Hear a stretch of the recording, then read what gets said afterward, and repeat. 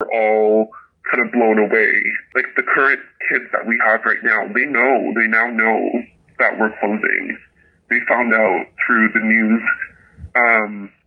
One of my coworkers told me today that he asked if she was part of the last group of kids. And I think that, understandably the kids are going to be concerned about not being able to come back to Carlisle. That's a behind-the-scenes interview with an employee of the Carlisle Youth Concurrent Disorders Centre in North Vancouver. They say they're in the dark about what's happening. They're afraid for their job, so they didn't want to be identified, so we obviously kept them anonymous in that. Now, this was first reported in the Vancouver Sun days ago that the centre is closing, and it is the only one of its kind helping Indigenous youth from coastal communities. I mean, this is a centre that has inpatient psychiatric beds for youth aged 13 to 18 who live in Vancouver Coastal Health, and nobody seems to be able to get answers about what is going on or why it is being closed. But what we do know is that it is going to have a devastating impact for the children who need those services and now it sounds like are not going to be able to get those services. Joining us now is Maria Martin, an elected councillor of the Hetsuk Band Council in Bella Bella. Thank you so much for joining us this morning. Yes, good morning.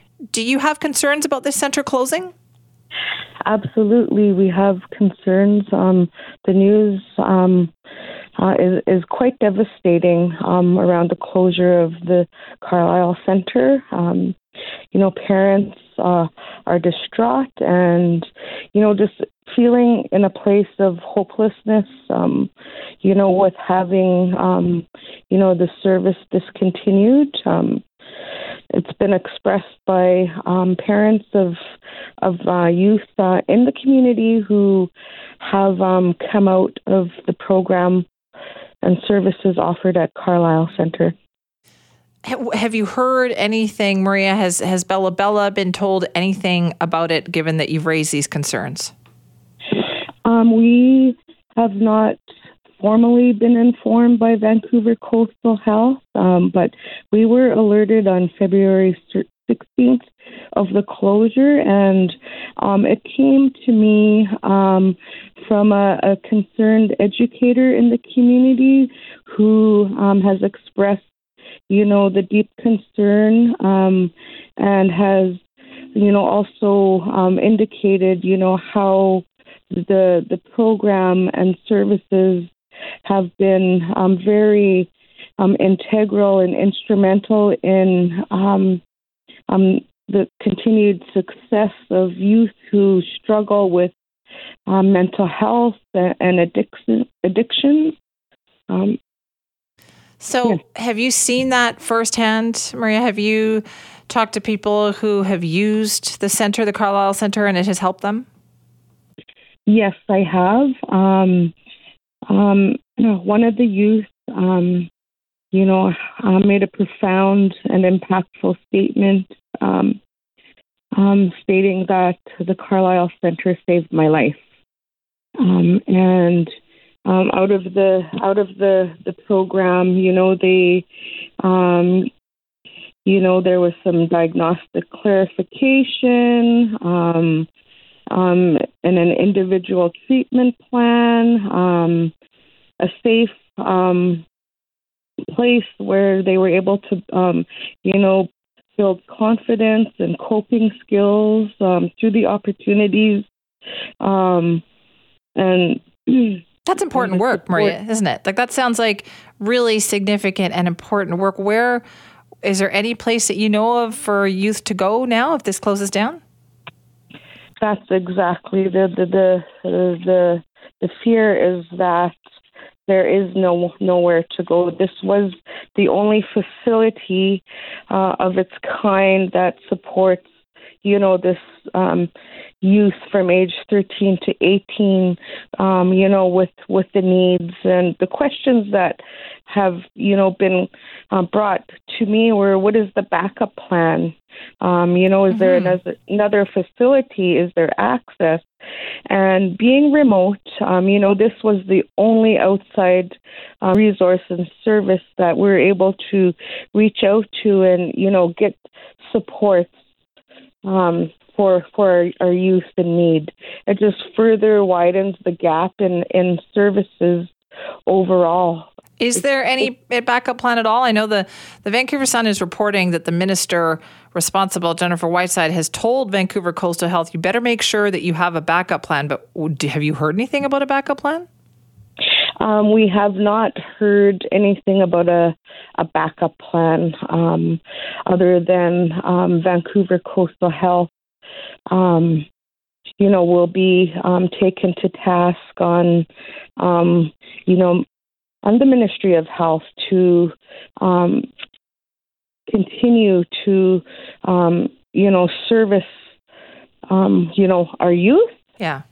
This is different, Maria, because this is a place where kids in rural communities on the coast could go to, right? It's not like this is the city where there might be another facility available.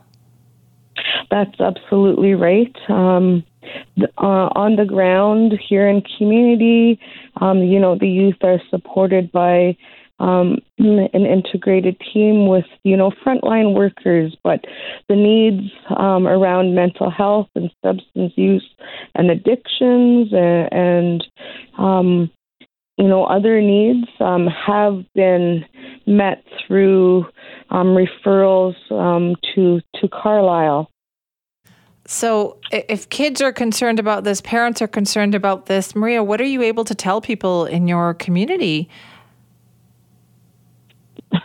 Well, it's been an emotional time for parents. As an advocate for youth and overall health, mental health, we continue to call on the Ministry of Health in Vancouver Coastal Health system to hear, the pleas and, of the parents whose children have, gone through those doors that, the needs are real and supportive measures need to come out of, there needs to be a plan in place and supportive measures, living remotely, we just can't help but feel that, the gap is widening for accessible services. I can see why you would feel that way for sure. Well, Maria, thank you so much for talking to us about it today. Yes, you're welcome. We appreciate your time. That's Maria Martin, elected councillor of the Heiltsuk Band Council in Bella Bella. And they are very concerned to hear that Vancouver Coastal Health is shutting down the Carlisle Youth Concurrent Disorder Centre in North Vancouver. Bella Bella, North Vancouver, still a bit of a distance, but this is the only place where Indigenous youth aged 13 to 18 could go to get help when they needed it, and many have. And many of the parents, many of the kids themselves have said this place has been essential to them. So still no word from Vancouver Coastal Health about what is happening, why they are doing this. Maybe it's a staffing issue. There has been some reports that it is the staffing issues. They're having trouble finding people to fully staff it. But what is the backup plan? How do you reassure people that, no, your children are a priority. We are going to make sure that there is a backup plan. Where is the communication out there? Believe me, health authorities do not lack for communications people on staff, but there hasn't been communication or any kind of reassurance to the public that we have a plan. Don't worry, kids are not going to fall through the cracks, because that is the biggest concern here, right? Even one kid falling through the crack is going to be unacceptable. So we'll continue to, hopefully badger them and see what they have to say about that, but continuing coverage right here